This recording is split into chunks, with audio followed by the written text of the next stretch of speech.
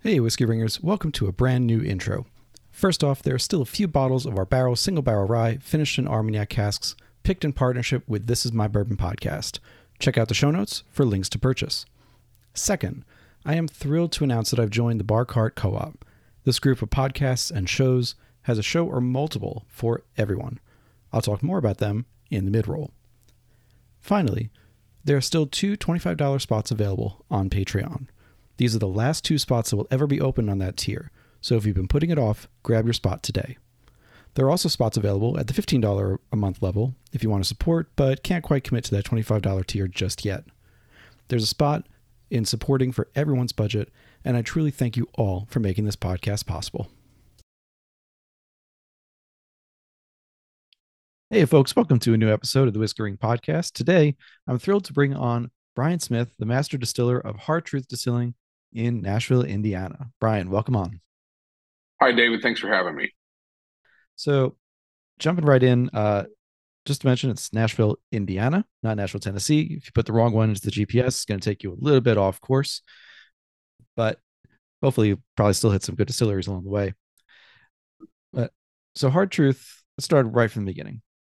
Hard Truth's founded in 2015 in Nashville, Indiana, about an hour and a half-ish from both Lawrenceburg, Indiana, and Louisville, Kentucky. Obviously, two epicenters of whiskey production. So let's just go back to what was the founding idea behind Hard Truth? Sure. Yeah. So the original founders, founding partner group, were some friends that had started, a couple businesses just out of the love of getting together with people and making delicious things. So, the original business that this partner group started was Quaffon Brewing Company in here in Nashville, Indiana, which is, I believe, the third largest craft brewer in the state of Indiana, second or third. And so they had a brew pub in Nashville, and they then the restaurant started doing well, so they kind of sprouted off a couple other restaurant tasting rooms for the beer in Bloomington and another one in Nashville.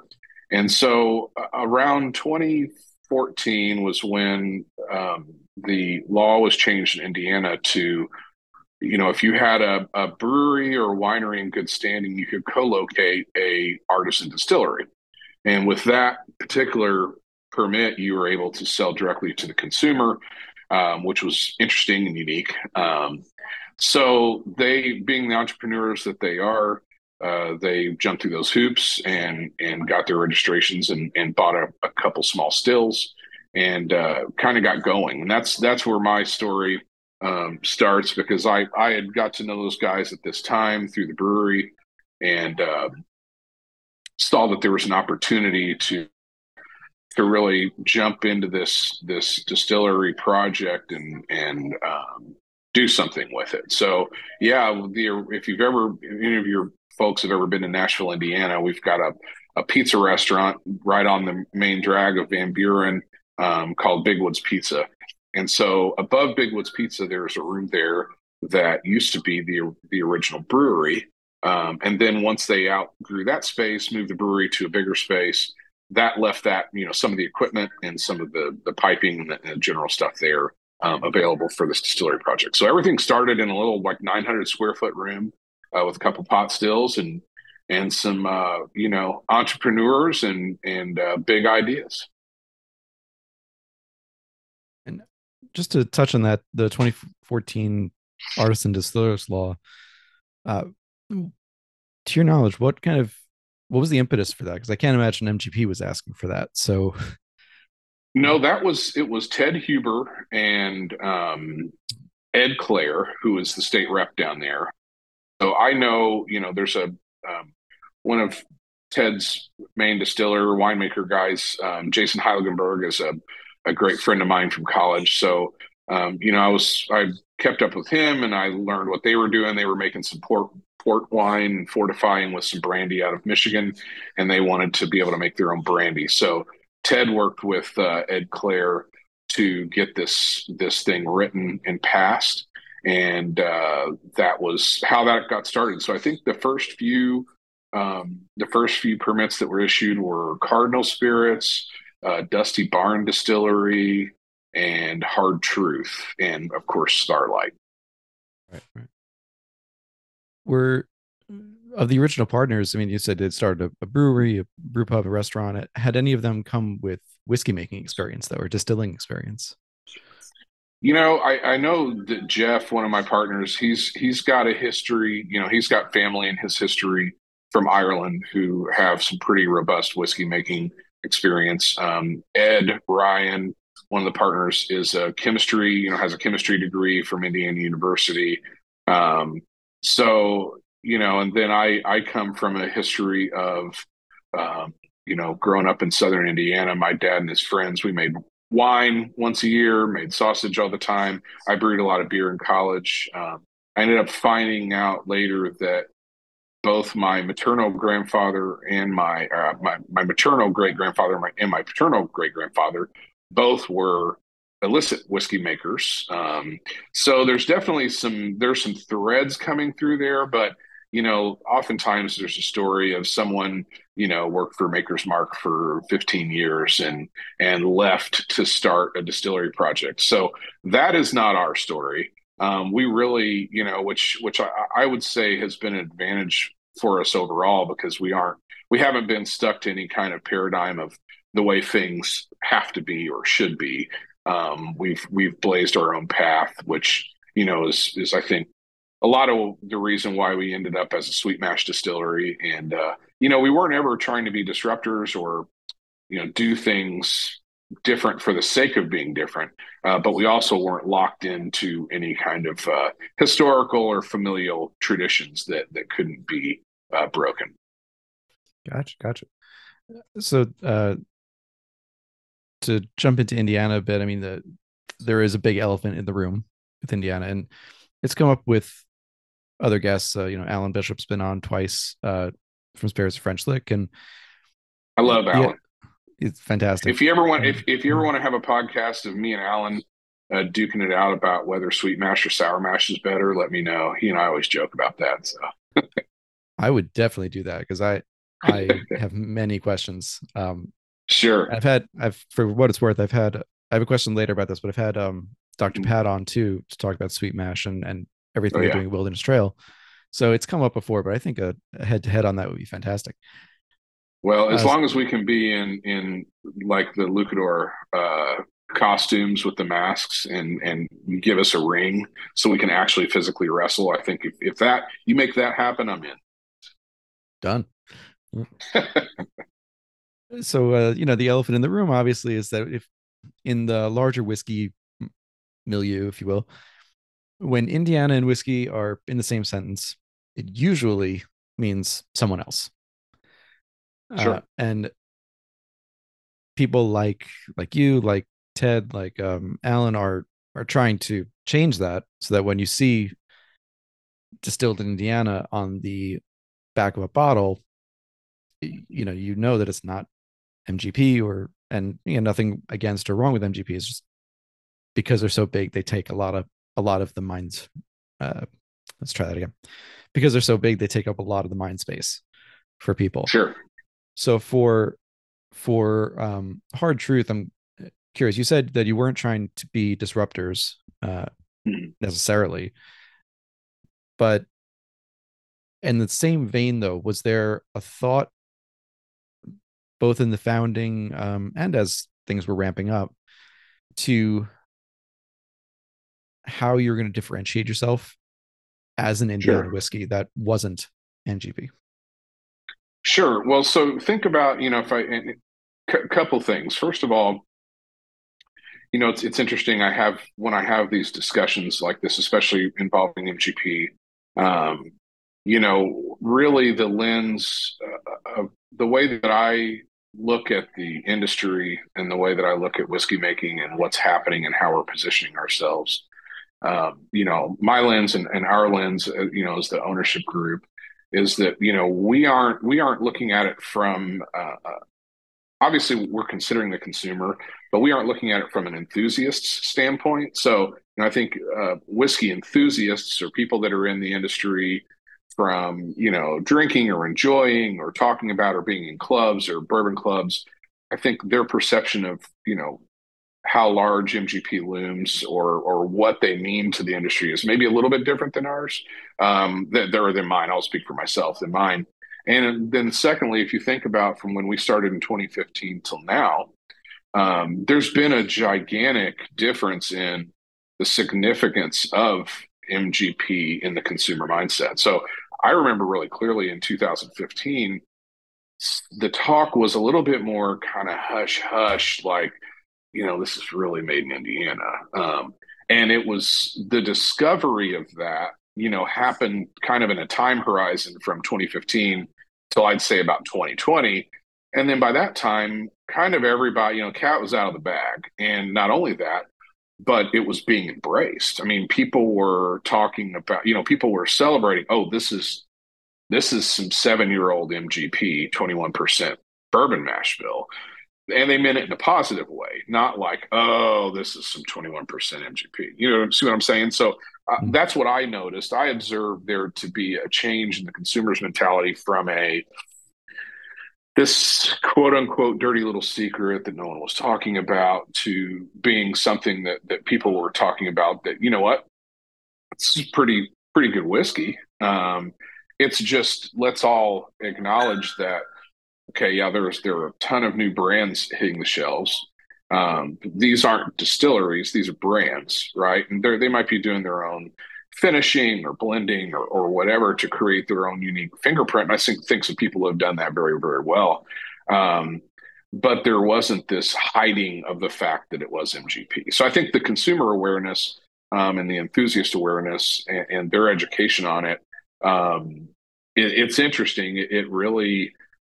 I think what it speaks to is it is good whiskey. It'd be one thing if it were really bad whiskey and people were trying to kind of make something good out of it, but it's really good whiskey. I mean, the fun thing about making whiskey and finding your position in the Indiana market from our perspective is, I can make the same mash bill, I could have the identical still, I could figure out every single thing that they're doing in MGP. Our whiskey's still not going to taste like theirs. There's a unique DNA thumbprint of what hard truth whiskey tastes like that I can affect, and our crew and our distillers can affect to some degree.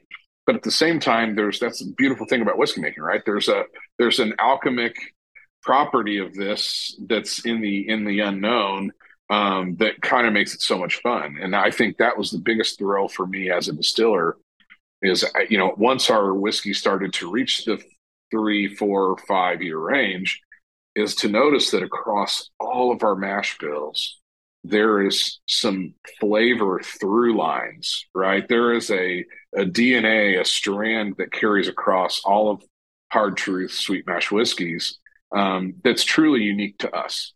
And I would say, I've drank a lot of Allen's whiskeys. I would say the same thing for Allen. I would say the same thing for Ted and Jason and the crew at Starlight. So, I guess I don't think about them in a way of like, oh, I've got to break free of of people's perception of MGP, as much as I know once I get, our liquid to people's lips and tell the story, they're not going to be confused. You know what I mean?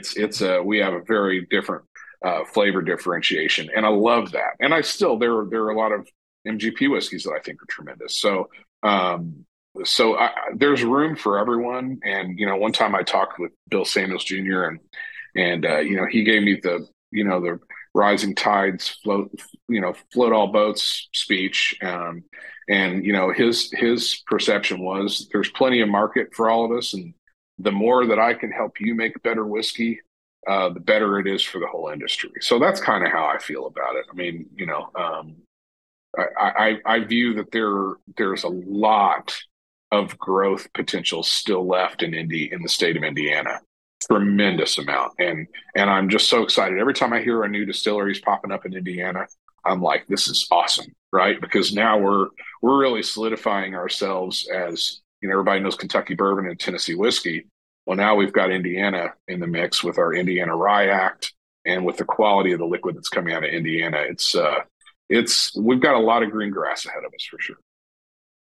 Awesome. Well, you already answered my next question, which was, what is the selling point to say, hey, we're Yeah. making Indiana whiskey, we're making hard truth whiskey, not Yeah. MGP. So, Well, and so that, yeah, for us, it really is. It's in the sweet mash story, and then the locality. I mean, we're in Brown County, Indiana.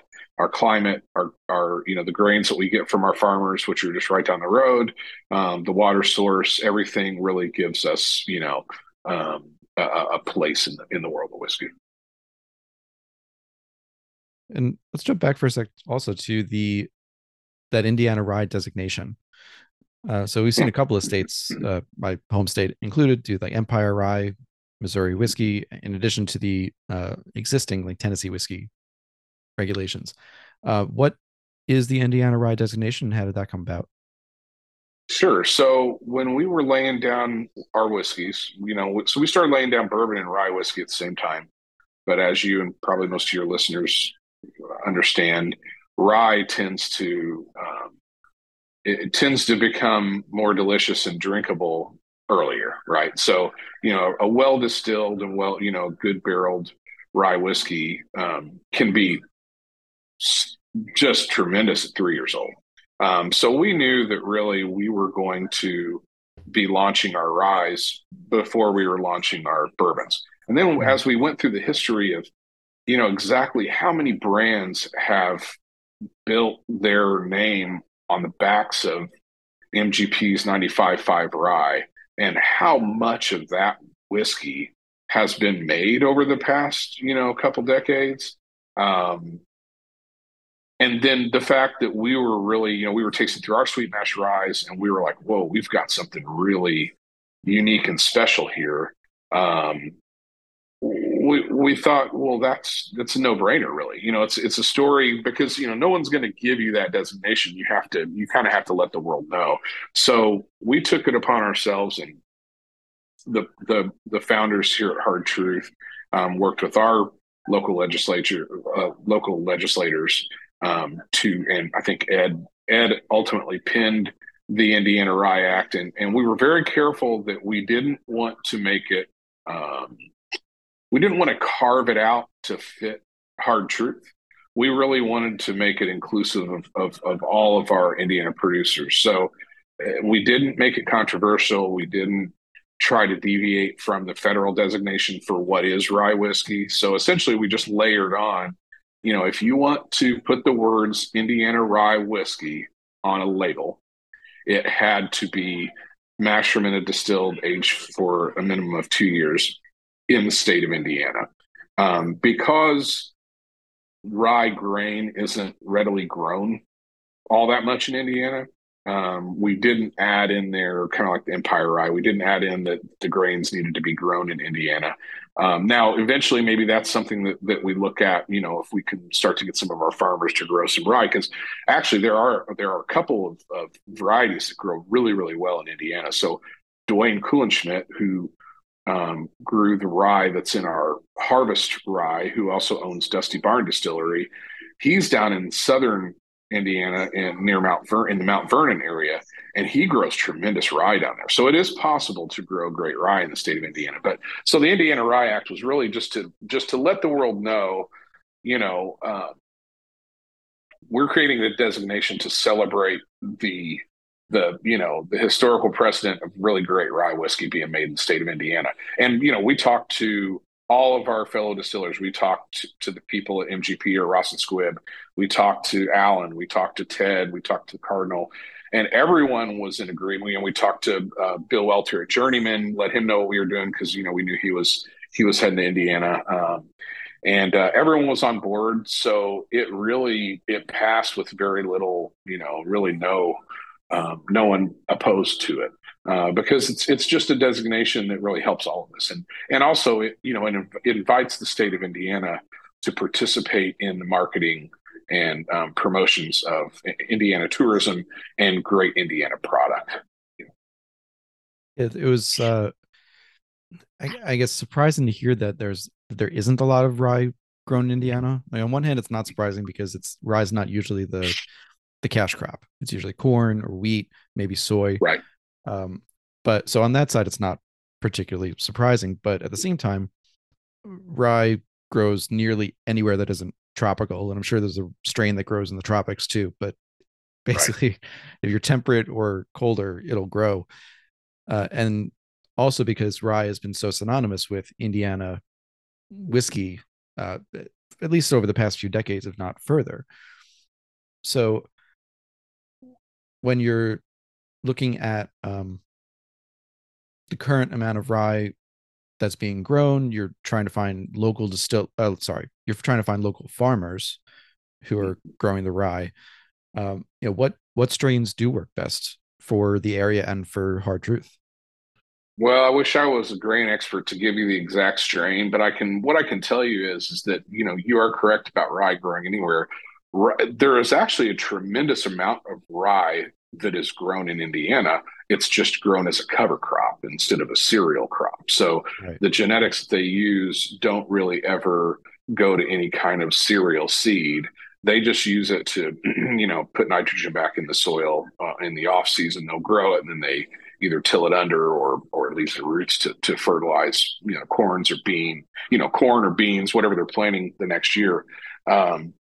But I know because I know Dr. Pat real well, and I recall him kind of saying the same thing, that they had a farmer that had found some good strains down in Kentucky that they were growing. And actually, I would love to tell you that I was the mastermind of the rye that we get from Southern Indiana, but that came to me from Dr. Schmidt. He called me and said, "Hey, we decided to plant some extra rye this year, and it just really did well, and we've got this really high quality, and I've got truckloads of it, and would you be interested?" And I said, "Well, let's try a batch and see how the distillate tastes and go from there." And it was delicious. And so that's really, I know we're kind of jumping around, but that was what the harvest ride initially, that's why that was laid down, was because I wanted to come up with a product that was highlighting Indiana farmers. So I don't know the strain. It's not something I'm hiding. I could certainly probably find out. Dwayne could tell you right off the top of his head, I'm sure. But he's an interesting guy. He's super funny, super smart guy. He's actually an anesthesiologist in the Evansville area, and has been for years, and has a little farm distillery out of his barn, and it's just great. I love Dwayne. I love what he's doing, and he was one of the first licenses in the state of Indiana, so it's a good story. Awesome. We'll have to reach out to him too and hopefully have him on. Uh, Yeah. so when Hard Truth started, you were working off, and I think it's either a quote from you or from Tom, but a rudimentary pot still was the first Oh yeah, still that's you that's guys had. kind. That's a kind way to talk about those stills. You've obviously come a long way. Now you've got a 14-inch diameter column still, continuous column, I should say, a 250-gallon pot still with a vodka column on it. Um, do you still have that original pot still? Do you ever use it? We do, and it actually, I'd say that probably like most things in life, if you start out with some very simple equipment or procedures and have to work really really hard to get something good to happen from those, I think it makes you better overall.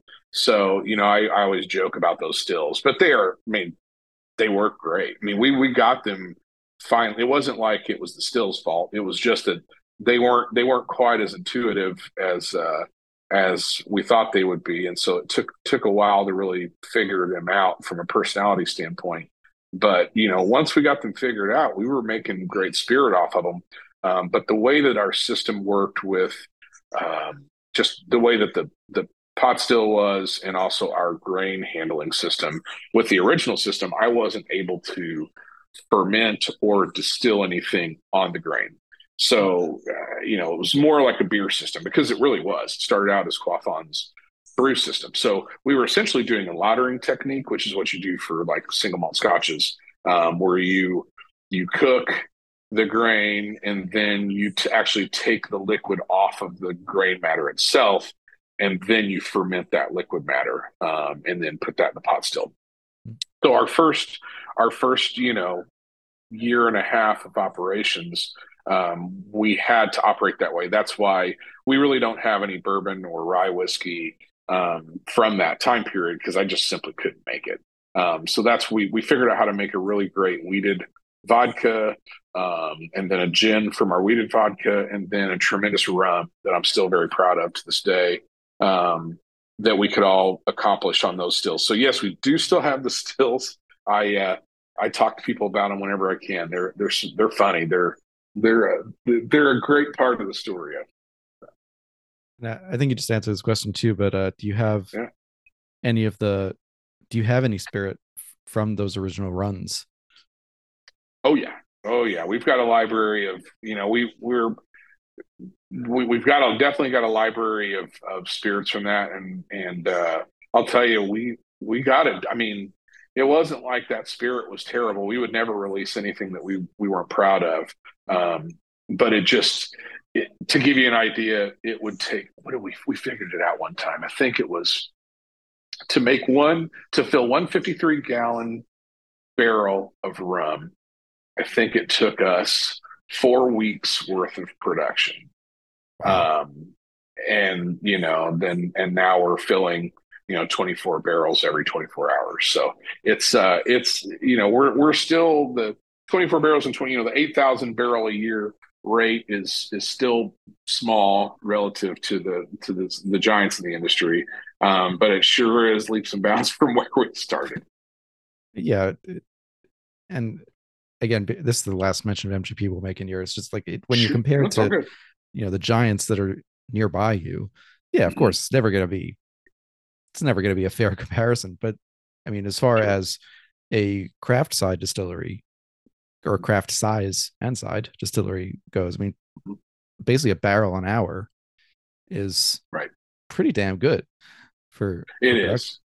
Yeah, it really is. And I, when we were talking through what we wanted to be when we grew up, and I did a lot of research, and I'm sure we'll talk about it later in the conversation. But my connections to Dr. Pat and Shane were very significant in our growth trajectory. But as we were picking out what our next equipment was going to be, what I found with this 14-inch still is it had a little more flexibility and fine tune abilities, more similar to a pot still.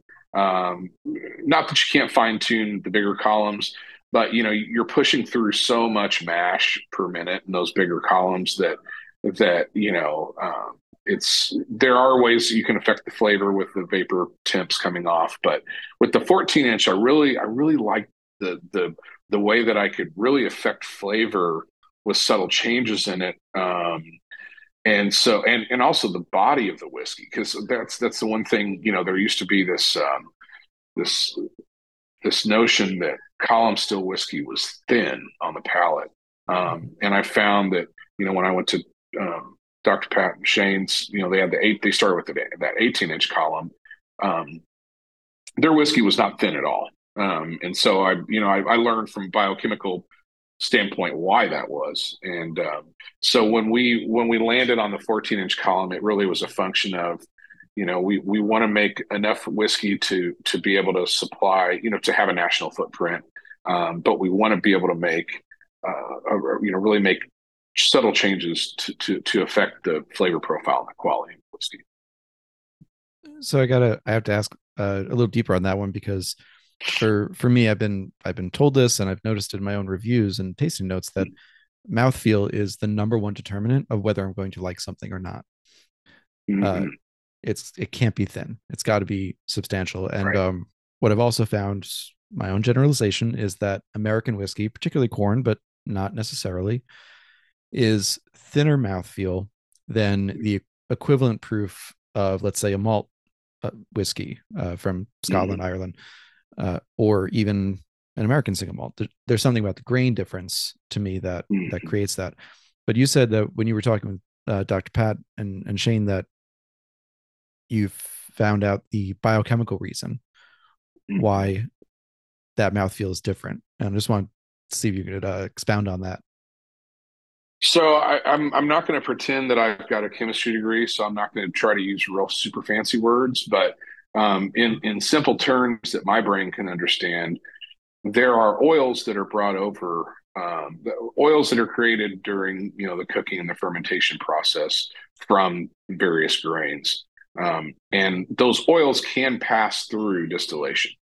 And so I think that the viscous mouthfeel that you get, some of it can come from the barrel impact as well. So a toasted barrel seems to help with that mouthfeel, that more viscous mouthfeel.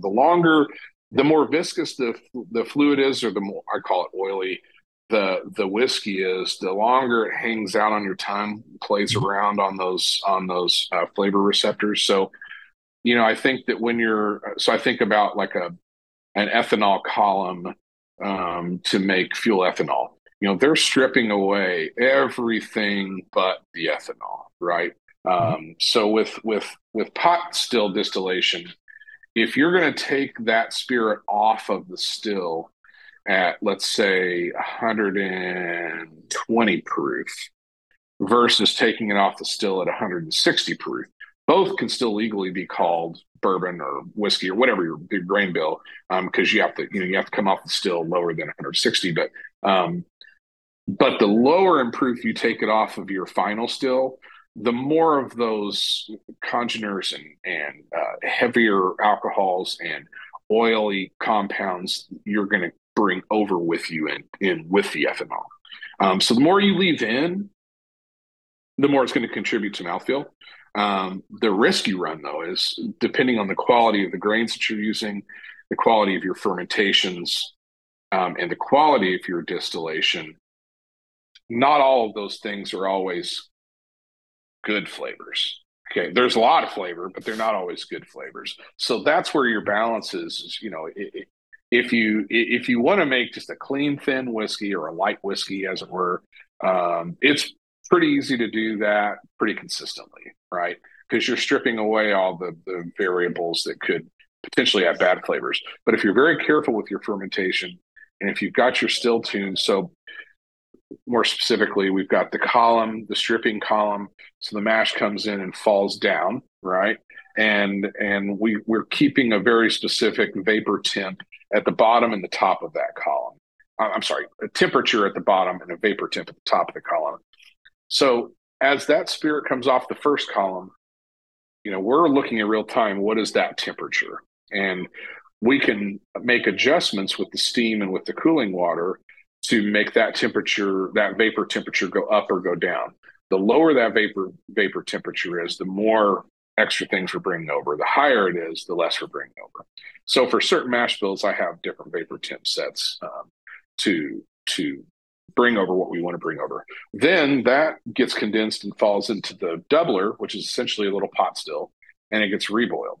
So in that pot still, if you have an onion on top, you get a little extra rectification, and then the vapor temp coming off of that doubler or that little second pot still really is the final determination of how many other compounds you're bringing over with your ethanol. Okay, so I've been to Wild Turkey and they talk about that their exit proof on the still is like 122, 125, something like that, which gives them, I remember the tour guide saying, that bold flavor.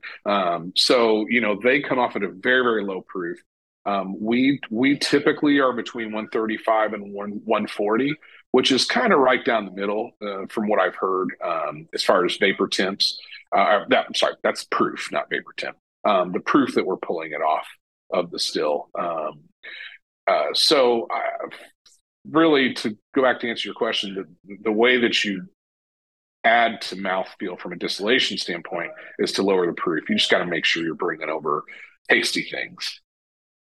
You don't want that. And so it's funny, you talked about single malts. For whatever reason, I have a very, very low threshold for, I call it a petrol kind of compound that's very, for me, very present in single malt whiskeys. I mean, even some of the best ones, and I'm super sensitive to it. So for me, it's not pleasurable. I can still enjoy a lot of different single malts, but that's a compound that if I were to taste that in our distillate, I would adjust that temperature to not bring that over.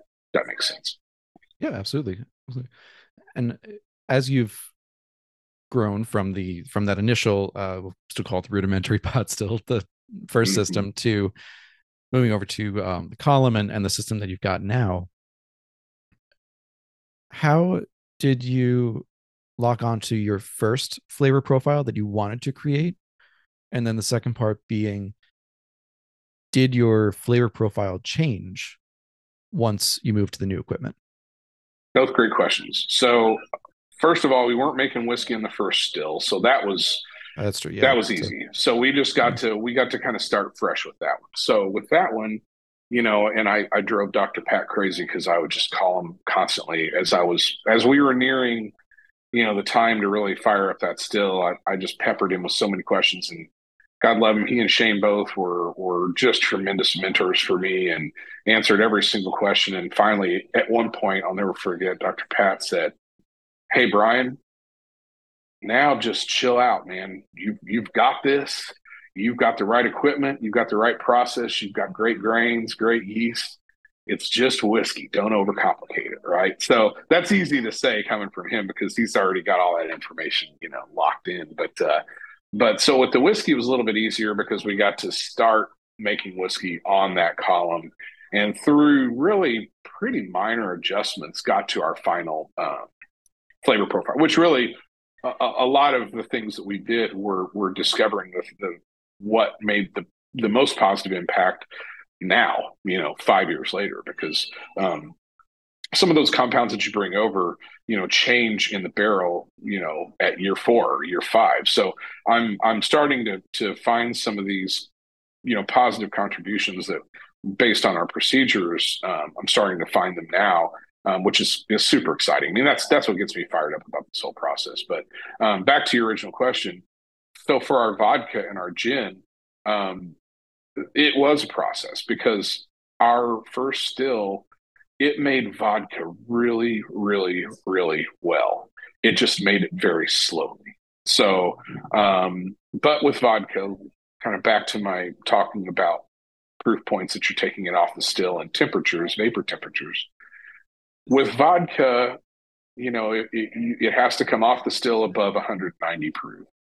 So when you're taking it off the still at 190 proof, whether it's still A, still B, or still C, if your grain source is the same and your fermentation techniques are the same, um, you're going to end up with a very similar product unless there's something just providing an off flavor. So, all of our vodka and our rums run through our pot still and or our vodka column, and so those are pretty straightforward. And so basically, it was a little bit more translatable from the smaller pot still to the bigger pot still. I was able to replicate that pretty quickly. The one thing that well, first of all, I love our gin, and the people who love our gin, it's very popular. But because of our first system, I didn't have the ability to utilize a vapor basket to put the botanicals in. So our gin, we use a London dry method where you let the botanicals macerate in the spirit for a number of days. Then you take it out. Then you run that spirit through the pot still clean, right? So there's no solids in there. I think if we had our system that we have now, our gin probably would be considerably different because we now have a vapor basket on our pot still to where if I wanted to infuse with botanicals in there, I could. So I did do a couple trial runs at first to see, could I change from this London dry method to the vapor basket method and keep the same flavor profile? And the answer on that is 100% no. It was a delicious gin, but it was way different, way, way different. So, I mean, that makes sense too. I mean, we've spoken to a couple of gin distilleries on the podcast where they've tried what you said, where they don't have a vapor basket or they don't have another apparatus, so everything goes in from the base. There are also ones where, right. and these are all ones that can use London Dry, where there are other ones that put like the roots and the seeds, the hard botanicals Mm-hmm. in the liquid, let it macerate, and have the lighter, more floral, the herbs and the light herbs in the basket Right. for later on. And all these can make a London Dry style and can all make a very good gin. But you're right that once you have if you've got a flavor profile that you like and that other people, especially in your industry, I mean, if the consumer likes it is the most important thing too. And the consumer likes it, then, if it ain't broke, don't fix it, I guess. That's right. Well, we did toy around with making another gin expression. So, make a completely different gin to put out in the market. But once, to be perfectly honest with you, it's like a lot of, some distilleries start with, someone that came from wherever, Maker's Mark, and they've got a real dedicated plan on, these are our three products. This is who we're going to be from day one through day, 365. This is what we're going to make. And some of those folks start with sourced liquid and then slowly move it to their own liquid over time. Some folks start with non-aged spirits to help fund the aged spirits that they're laying down, which is the path that we took, which does start to become, a little bit of a challenge, which I love challenges, which is, what are you known for? Are you a gin and vodka distillery that now is making whiskey and you want the consumer to think of you as a whiskey distillery? Or are you a whiskey distillery that started making gin and vodka to keep funding, your laying down of whiskey, which that's what we are. We really, if you drive onto this campus, you come into our beautiful 325 acres, and the look and feel and everything that you experience here, we are a sweet mash whiskey distillery. We also have a tremendous line of non-whiskey spirits that happen to sell very, very well. And so it's kind of a little bit of a hybrid brand, I guess. The Bar Cart Co-op is a group of 5 shows with something for everyone. First up is My Whiskey Den, hosted by Michael Isak, Pat Bologna, and Mitch Weddle. Listen and watch live on Mondays at 9 for thoughts and discussions on craft spirits and, once in a while, some downright odd things. And yes, I'm talking about the cantaloupe liqueur that I can't believe could be good, yet I gotta admit, it's fantastic. Next up is Bourbon Turntable, hosted by Kevin Rose and Drew Crawley. Kevin and Drew are true lovers of both music and bourbon, and I got to join them to talk about my own whiskey and music journey back in March. It's still one of my favorite episodes I've ever been a part of, and it's a show that I listen to every single week. The next two are from a guy you may have heard of. After all, he's a 2-time guest on the Whiskey Ring podcast. Mr. Alan Bishop, head alchemist at Spirits of French Lick and self-proclaimed reviver of the history of Indiana's Black Forest. Alan has 2 shows in the co-op, both of which are also weekly listens for me. The first one is Distiller's Talk, with co-host Christy Atkinson. It's probably the nerdiest spirits podcast I know of, and that's including my own, and I absolutely love it. Some weeks you'll be talking and capturing wild yeast in long-gone ghost distilleries in the Black Forest region. Others you'll be hearing from some of the most exciting up-and-comers in the distilling, brewing, and overall spirits-producing industry. Most of these distillers he's gone, I've never even heard of before the episode, but after listening, all I want to do is find out more and explore new ways of looking at spirits and all the nerdy stuff that I love about this industry. And last but certainly not least is Alan's other podcast, If You Have Ghosts, You Have Everything. Exploring the paranormal side of Hoosier-occupied Kentucky, Alan intertwines his own experiences with stories about neighbors, colleagues, and local legends, and why you should never go into the forest alone at night. Part scary story, part homage to the rich history of southern Indiana, this show comes straight from Alan's heart and soul. Take a listen or watch to any of these amazing shows, and thank you to the Bar Cart Co-op community for welcoming me. Join the community on Facebook, follow on Instagram and YouTube, and you'll have another show for every day of the week. This month's Impact Spotlight is on Nichnine. Founded by Annabelle Thomas, Nichnine has a pioneering approach to spirit making, putting innovation and sustainability at the forefront. Through Nichnine, Annabelle seeks to change the way the world thinks about whiskey from Scotland, and to create a whiskey which could exist in harmony with our planet and its inhabitants. Nichnine has created a spirit with exceptional body and sweetness, showcasing their smooth and elegant house style. This is achieved through a combination of sourcing high-quality organic Scottish barley, gentle fermentation and distillation processes, and maturation in a combination of 3 carefully selected cask types. ex-American whiskey casks, STR, shaved, toasted, and recharred casks that held red wine, and a small amount of Oloroso sherry casks. The result is flavors of lemon sherbet, juicy stone fruits, and spiced rye bread. This whiskey is set to disrupt the industry through Nichnín's commitment to sustainability and creative approach to distilling. With an uncompromising focus, the small team of eco-conscious drinks fanatics also dedicate 10% of their spirit production to trialing different yeasts not commonly found in whiskey distilling, all on their journey to seek out and find new flavors in their whiskey making. If you're a longtime listener, you know how interested I am in whiskeys and distilleries like this, and how excited I am that Impex is now bringing it stateside. Annabelle will be visiting Chicago for Whiskey and Barrel Night on October 25th, and will be hosting special masterclasses featuring the key components of Nichnín, along with their core organic single malts. These tastings will also include a sneak peek of Quiet Rebels Gordon. Only 630 bottles of the special one-time only release will be coming to the States, so it's a release and an event you won't want to miss. Nichnín Organic Single Malt is currently on its way to specialty retailers across the U.S. For more information and questions on where to buy, please contact the Impex Beverages office at office@impexbev.com and follow on social media to never miss a release. The Whiskey Ring podcast is proudly sponsored by Impex Beverages. And jumping right into the sweet mash, I think it's a great transition. Sure. From the outside, there seem to be two kind of sources from which the sweet mash decision may have come, and I'll present them to you, and then you can tell me I'm dead wrong. But sure. The first one being that you had Quaffon Brewery.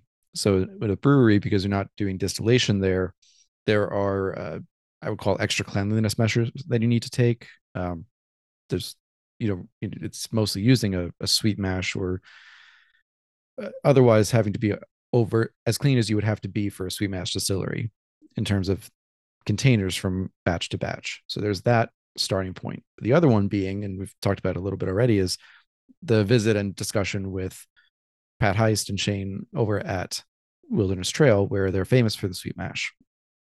And so I'm curious either led to the sweet mash decision, and if there were any other inputs as to why Hard Truth ended up going sweet mash. Well, you're checking two boxes there, David, and I'll tell you that you're very perceptive. No one has drawn the line from the brewery to the distillery in that way, but you're 100% correct. And I will tell you that when we first, started with the open top fermenters here at the distillery, it just about blew our brewers' minds. They came in and they were like, "What are you doing? How?" Because if anyone has been worked in a brewery or really understands how the brewing process works versus distilling, once you cool down that wort, which is like mash, essentially the equivalent to mash, once you're in the process of cooling that down, from that moment until it goes into the bottle or the can, it must be absolutely, completely, hyper.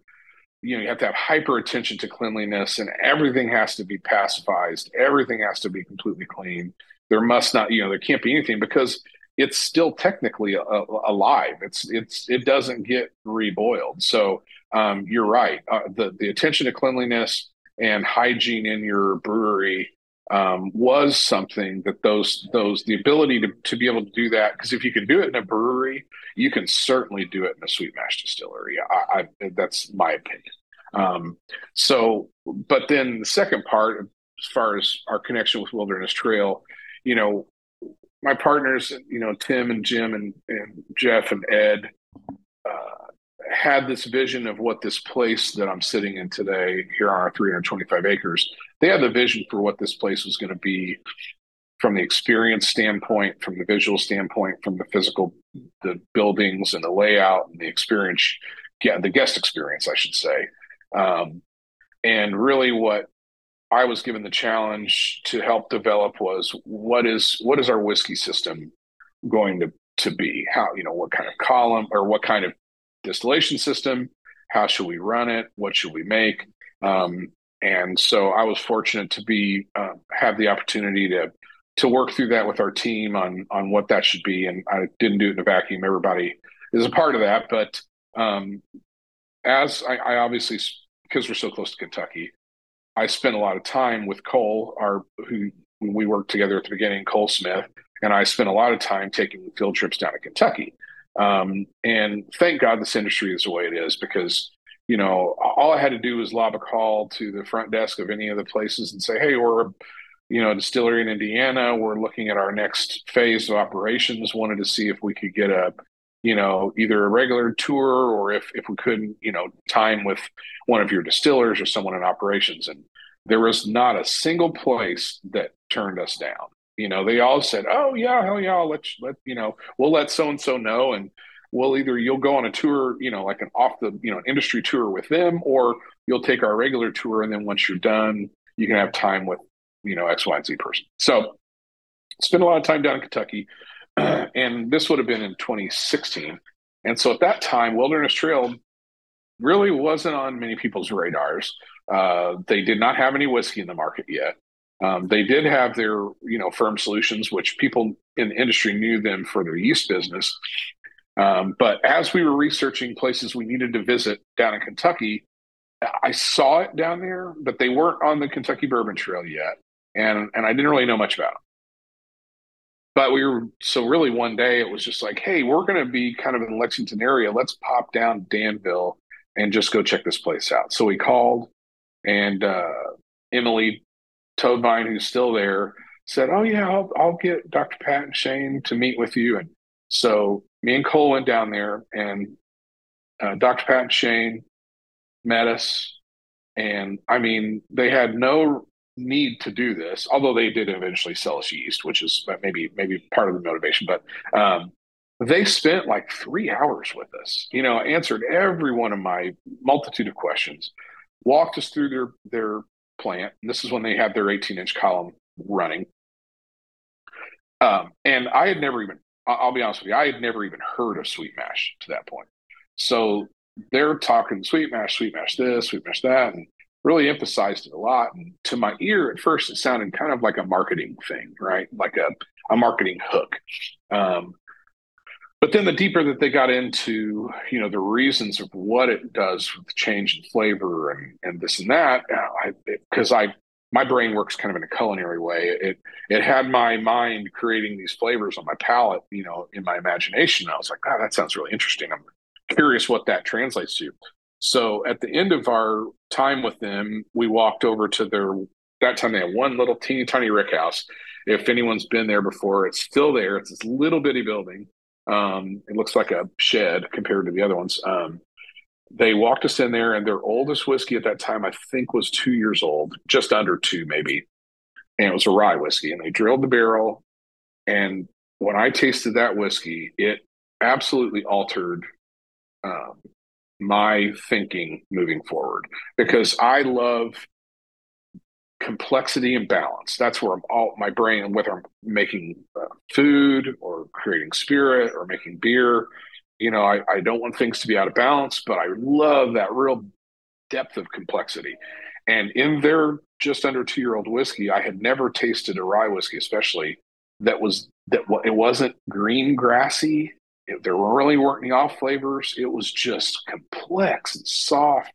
I mean, it wasn't ready yet, but it was unbelievable, right? And so they explained to me that the reason is that the distillate is so good going into the barrel that there's very little subtraction that you're having to rely on from the barrel. It's more about how does the barrel contribute to the distillate over time, and finding that point at which they meet. So to the second part of your question, yes, meeting Shane and Pat was, as far as making the decision to go sweet mash, they absolutely were the ones that lit that fire in us. And then then it was a matter of, okay, so if we're going to do this, we want to make it our own and bring it to Brown County. And but those guys maintained a great connection with us. They assisted us in developing our procedures and the layout of our system. They were hands-on. They were here at our distillery the first day we ran our still. Shane and Pat were here, and I'll never forget that. I owe a lot to them. They're wonderful guys, and they were a huge mentor to me and to what we've got here at Hard Truth. So then I have a couple of questions on, the sweet mashing that I will Mm-hmm. save, because I will definitely be making that, head to head with Alan happen. So I'm going to save those Yeah, questions cool. for that. See, what And Alan's going to do though is Alan's going to be able to go into his historical and biochemical perspective. And when he does that, then I'm going to have to like take a left turn and just start talking about something else. So it should be pretty lively and fun, I think. always is. So the sweet mashing is at the beginning of the process, if you will, closer to the beginning. But even before that, you've mentioned a couple times you have multiple mash bills. You're not just working with one, let's say one rye mash bill to Right. come out. So the one that I've gotten to try was the High Road Rye, which is Right. one of the newer expressions. So is that 55% rye, 36% corn, 9% malted barley, Right. which in itself was, as far as I could find, I looked pretty extensively. That's not one that's used by anyone else that has made their mash bill public. Correct. So so let's start with that one. How did you come up with that mash bill? Sure. So our original, so our if you look on our bottles, for our sweet mash bottles, the bottom, those some of the older ones will say mash bill one, but really now we've put the code on there. If it says RW1, that's rye whiskey one, mash bill one. If it says RW2, RW3, RW4, 5, and 6, those are the mash bill. That's our internal mash bill code. So the RW2 mash bill, which is our high road, we wanted our RW1 mash bill is 94% rye, 6% malted barley. So pretty close, obviously, to the 95.5. I do love that flavor profile that, if you do, close to 100% rye correctly, it's just this wonderful explosion of flavor on your palate with some depth of sweetness and amazing. I love that whiskey. That being said, I also like, and I'm not going to call High Road this, but I use the term Kentucky style rye whiskey because a lot of the Kentucky distilleries that make rye whiskey incorporate a lot more corn because it really brings it more into the bourbon universe of flavors with that, with 36% corn. So what I wanted was I wanted to have a rye whiskey mash bill in our arsenal that did utilize some corn in the best way. So as far as 36 versus 35 versus 37, a lot of those when someone's coming up with a mash bill, I can envision, if I taste through several mash bills of whiskeys from different people, and I watch that corn increase, for example, in a rye mash bill, I have in my brain, I have locked in, what are those contributions in the overall flavor profile, and then in my mind, I can kind of push and pull that flavor profile. So the where we ended up with it, I'm really happy with that whiskey because I believe it's just a really utility rye whiskey that appeals to rye whiskey lovers. It appeals to bourbon lovers. It's fantastic in cocktails. It's great as a neat pour. And then we wanted to have a whiskey because first of all I gotta admit I love cask strength whiskey. Bottled and bond is about as low as I like to go personally whenever I'm drinking whiskey, but that's just because I love that real deep, rich complexity on my tongue. We knew we wanted to have a whiskey that was lower than 100 proof, and as we were letting all our mash bills, uh, age, we were doing experimentation. Me and Chris Moore, who's kind of my right hand man in the barreling blending department, in evaluation department, we did some experimentations where we took all of our mash bills, from their cask strength down to 90.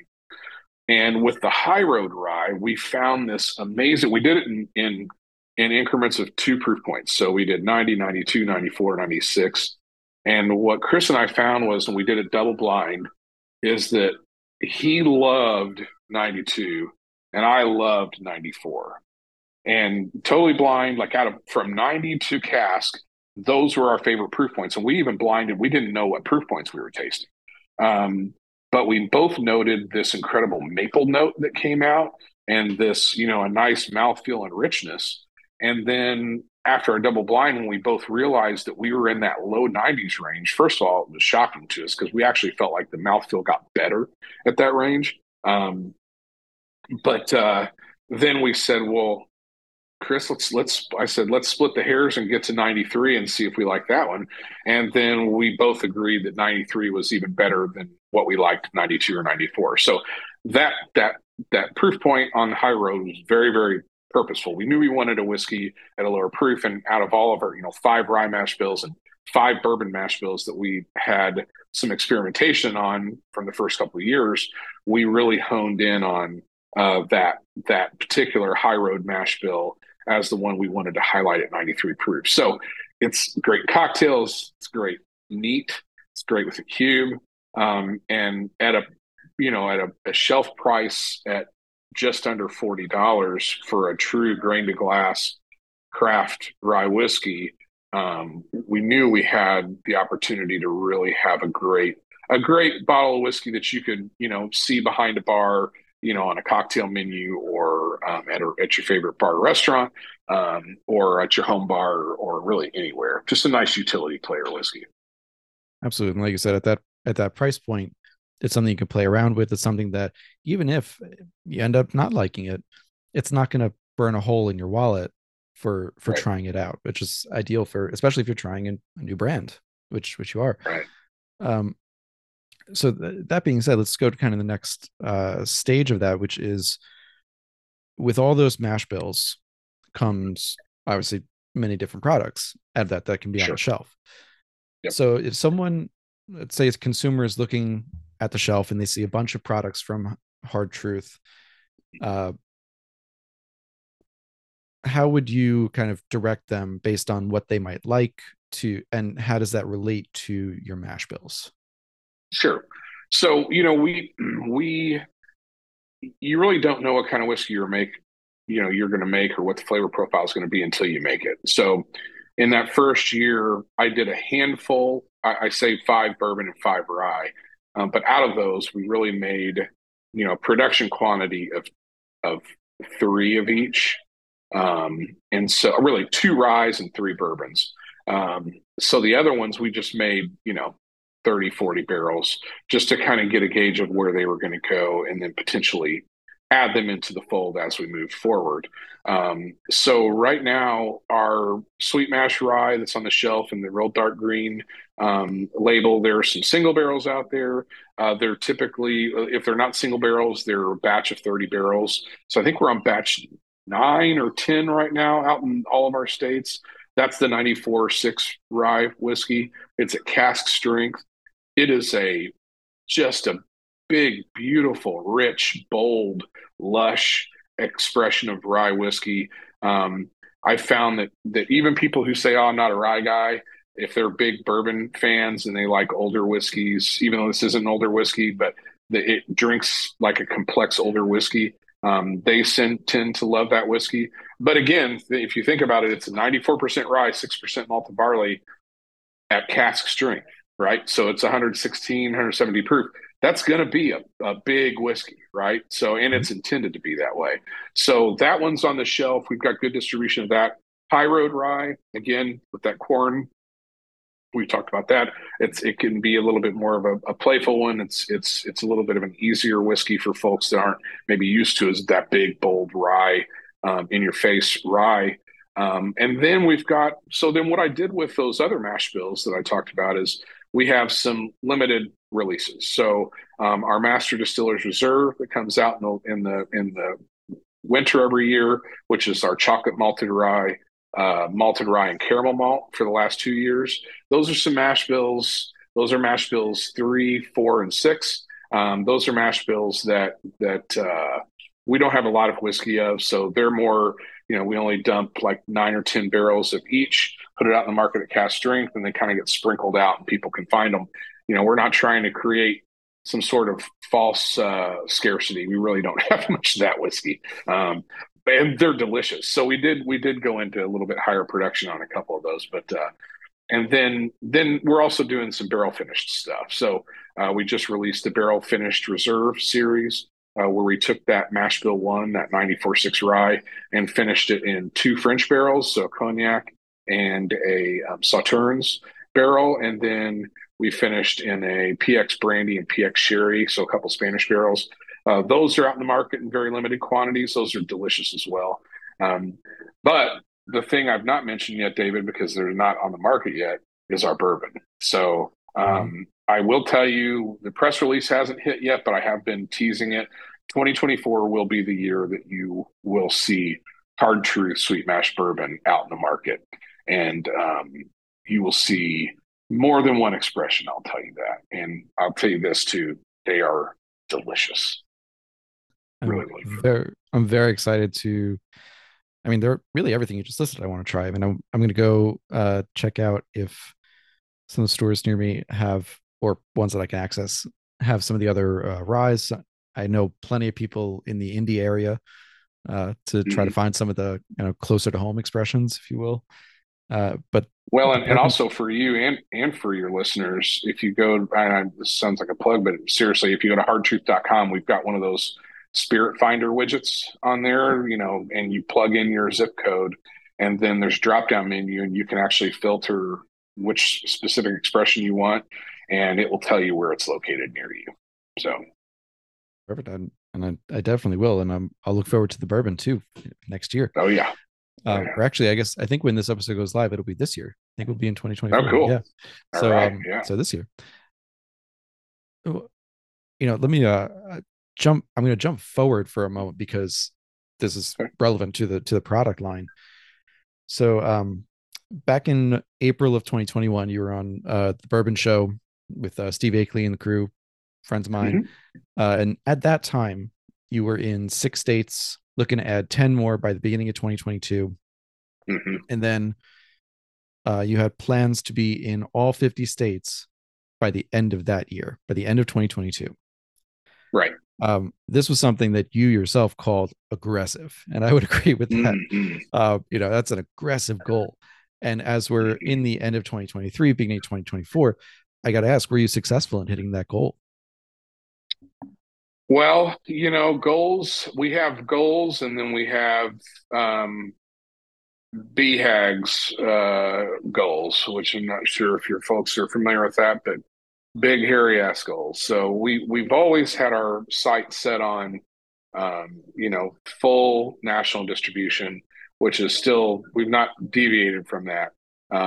But as anyone who's in the industry in any capacity, whether you're in the distributor world or the retailer world or the producer world, being successful to move into a lot of states quickly is very expensive. So what we've chosen to do is we've learned that the states that we have taken on recently, which has been New York and Texas, those two are gigantic markets, and obviously the Illinois market is big with Chicago, and the Florida market is big. So what we've done is we've put our plan together to be able to really get deep success in the markets that we're currently in, and add new markets as opportunity presents itself.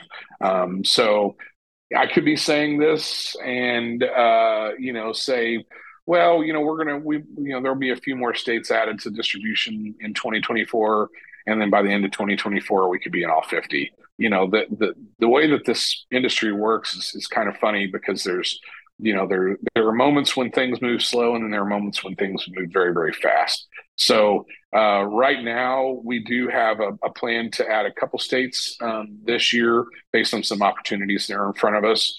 But obviously, some of the big West Coast states, California, Washington, those are some really great markets. and they require a lot of expense and time to get right. So we're measuring it all out in real time. So I wouldn't say that we didn't meet our goal, but we're not there as fast as I thought. Yeah, that's fair. I mean, like you said, you said it was a very aggressive goal, and I mean, Oh yeah, I don't know off the top of my head if there are any places that could really hit that in right, and right, but to what you said, the point is also, you want to be places where, of course, where you can afford it, but also where places where you can send people to introduce your spirit. As we know, if it just pops up on a shelf, it's kind of a hard sell. But if someone's there tasting you on it, telling you what this is, promoting it, then doing that in two states can be more cost effective or cost more profit driving than being in right. 10 states where you've got nobody. So Well, so think about this too. Whenever I remember that, because that's, I mean, that was definitely our plan. Think about from that moment till now, the category expansion is still just exploding.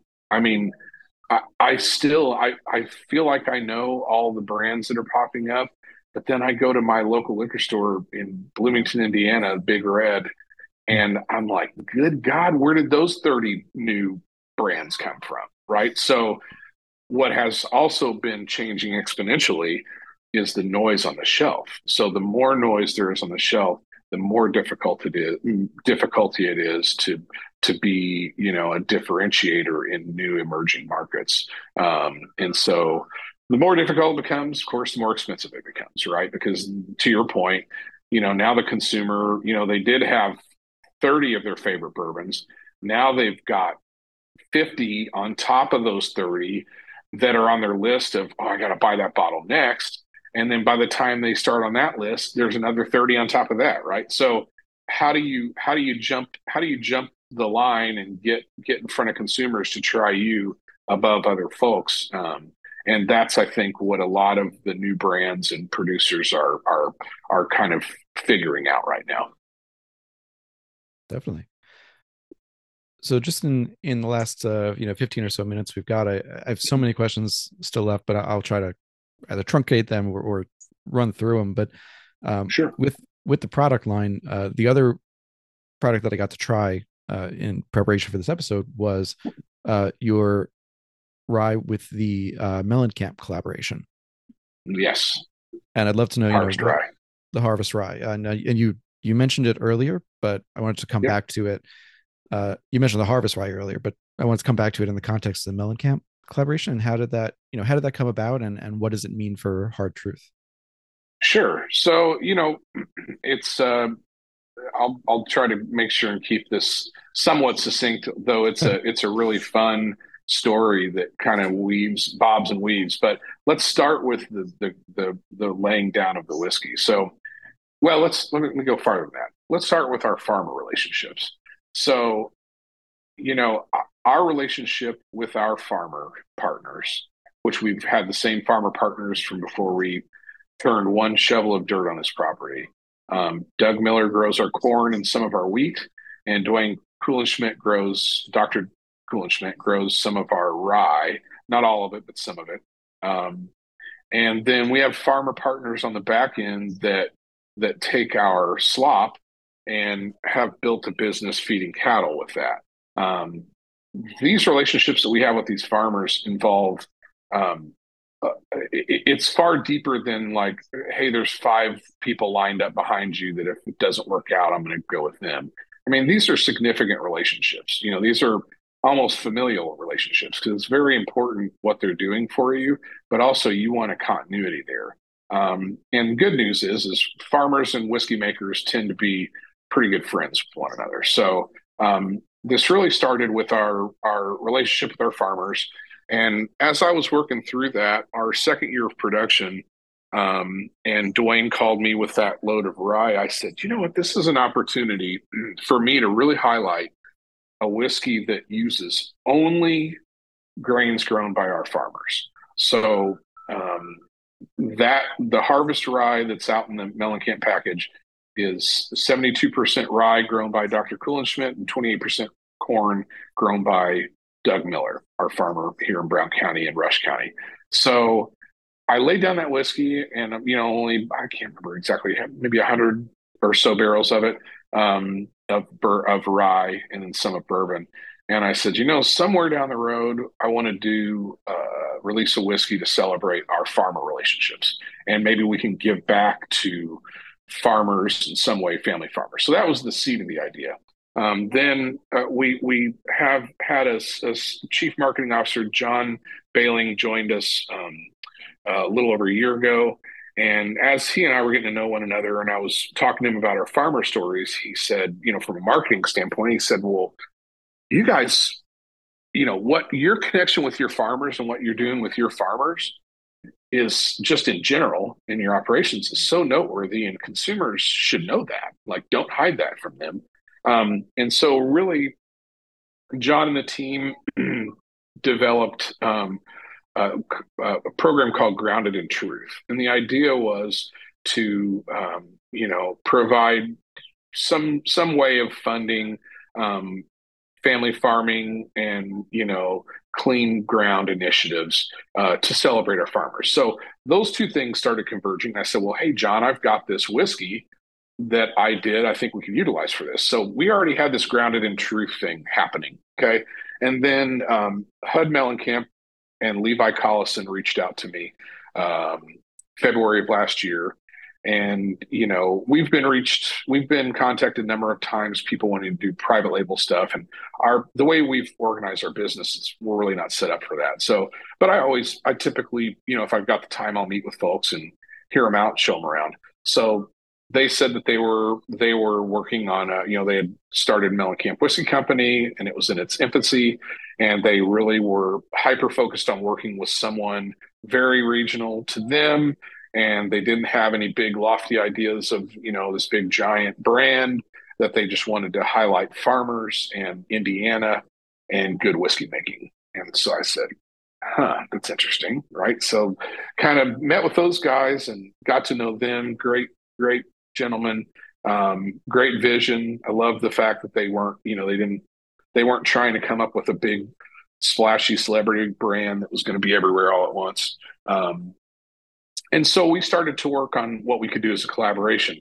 Obviously, Hud's father was one of the founders of Farm Aid, and so we were trying to figure out how we could kind of put this together. So through their hard work and collaboration, and everyone on our team, we did this collaboration, which essentially launched Mellencamp Whiskey Company, and it also got our Grounded in Truth campaign closer to Farm Aid. So for end of 23 and 2024, Hard Truth is we are a corporate sponsor of Farm Aid. We were at the Farm Aid concert this past fall, pouring our harvest rye. So the nuts and bolts of the actual whiskey we're going to have 4 unique whiskeys. One was released fall of 2023. We're going to release another one spring of 24, fall 24, and spring of 25. So it's going to be a collector's series of 4 whiskeys. Each one will feature a unique and different painting by John Mellencamp himself. And then each whiskey will be a completely unique expression. So we're really going to have some fun with it, do some barrel finishes. There's going to be some bourbon thrown in there. These 4 whiskeys are going to be awesome, but for a collector standpoint, those are going to be 4 whiskeys that you'll be able to put on a shelf and tell the story. But the great news is also a portion of proceeds from each bottle of profits are going directly to our Grounded in Truth, which is going directly to Farm Aid. So I try to keep it short, but it's a long story, man. No, that's fantastic. And it's I love it because it's for a good cause. It's if you'll permit me saying, it doesn't, for me, it doesn't feel like it even comes close to like the celebrity whiskey market. This is very much about the cause and the that's what it is. It's about the cause and about showcasing a different type of whiskey. And there's nothing necessarily wrong with celebrity whiskeys, but we both know they can, it's a mixed bag at best.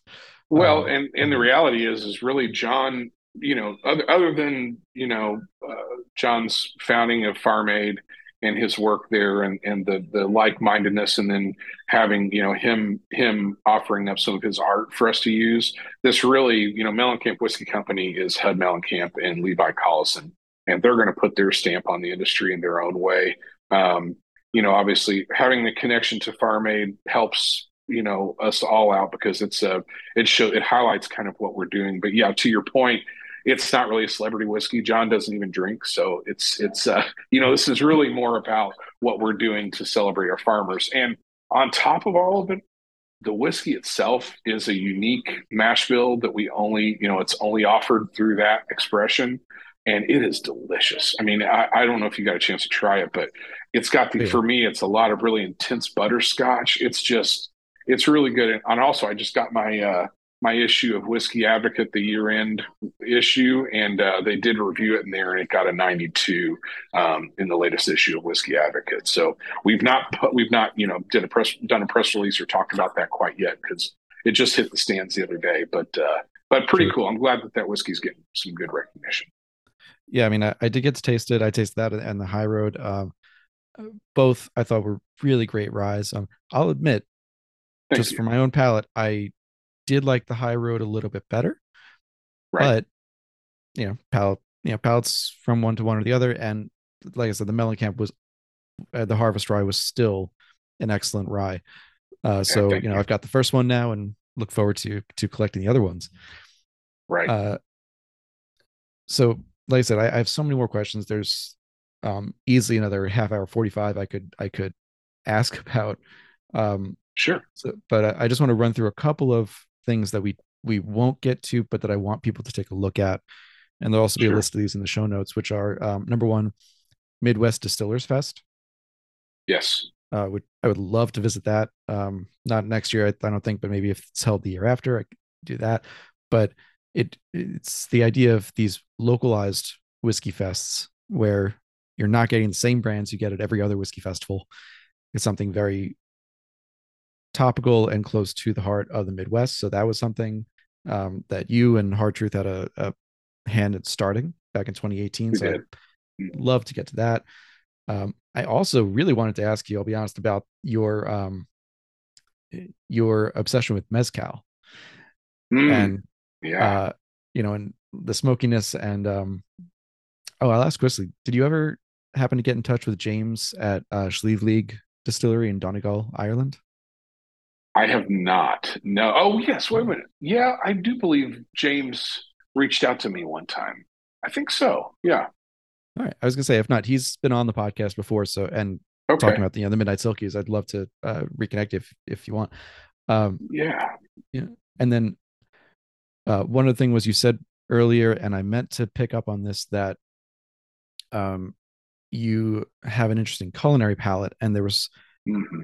I forget which interview it was in, but you mentioned that in your family, you have some Asian roots, and that you Yes. grew up eating what we would consider more Asian foods, and obviously that comes with a whole different portfolio of flavor notes that you can get. Oh, yeah. And maybe we can explore that a little more with when we talk about the sweet mash and the flavor profiles. But I would love to know if there were flavors that you use in notes when you're tasting that others wouldn't get if they Well, didn't have that background. sure. So my aunt was born in Japan, and came over to this country in the late '60s, I believe. So before I was born, and so I was fortunate to grow up with some traditional Japanese cooking. The thing that I took mostly from her, and still do. She's still I still can't wait to go down and eat her cooking. But specifically with Japanese cuisine is I love and it's kind of similar to some traditional Italian cooking, where you utilize the absolute, spare no expense on the ingredients, and then prepare them very simply. You don't need to overdress or overwork things. So I think that philosophy I try to carry through, whether I'm cooking something or making a whiskey or making a beer, is if I find myself getting overly fussy with something, I step back and I try to just stay to the bare essence of the elements and let them shine. So I would say in a short snippet, that's the thing that I've taken the most from my influence from my aunt for sure. Makes sense. Yeah. And the last thing that, again, we unfortunately, and listeners, this is my fault, I should say, that I'm cutting short. I almost never do this on interviews, but I this is on me. But I wanted to talk about just the experience alone of going to Hard Truth, because you've got what's been described as a Disneyland of distilled spirits. Right. So what I'm going to do is I'm going to see if I can make a visit out there, because, like I said, I've got some friends in Indy and I want to visit a few distilleries out there, and come down and maybe do an on-site to talk about the experience and some of the. I mean, you've got the basic tours, you've got an ATV Get Lost tour where you're going into the 325-acre property and really exploring. We drive, you drink. Exactly. So I'll save a little more for hopefully when I can get out there. But I wanted to ask specifically here, which is, are you still doing the moonshiner experience? We are. So the location of the moonshine, the location of the moonshiners experience has moved, and we have really, I say we, our team here on the property, led by Chris Curtin, has and our my partners, they have totally blown that thing out of the water. We've got this Shiner's cabin now out there with a wood stove in it. It is just awesome. I mean, it is super, super fun. It's a whole day thing with some, campfire stew in the middle of it. You get to actually produce whiskey, and learn a lot about the history of making whiskey in more rudimentary fashion. And you're out in our back 40 in a cabin. It's killer. I can't wait for you to get here on the property. And for anyone who wants to come, we've got we really are a place where we're family friendly. People bring their kids. They come with buddies. They come with couples. They come on date nights. We have a lot of bachelorette parties. We kind of have an experience for anyone and everyone on this property. And most people find that when they come here, they pick out their visit to Brown County and they say, "Oh, let's go to Hard Truth for dinner," and then next thing you know, they're like, "Oh my gosh, we're going to have to come back tomorrow," and they end up coming here 2 or 3 times during their visit. So we know how to have a good time here on the property. There's a few different bars and places where you can do tastings and get cool cocktails, and a lot of acreage to explore. And we have live music. It's just a really, really awesome place. Definitely unlike any other place I've ever been. Well, can't wait to visit. So, Bryan, with that, we're unfortunately going to have to close out this one, but I will definitely try to make it out there, and we'll be talking more with Alan and with other guests as well. So thank you so much for coming on, talking about Hard Truth, talking about Indiana rye in a different way, and Indiana whiskey. Hang out with me for just a sec after I close the recording. And this has been another episode of the Whiskey Ring Podcast. Thanks so much for listening. Like and subscribe wherever you listen, and I'll see you all next week.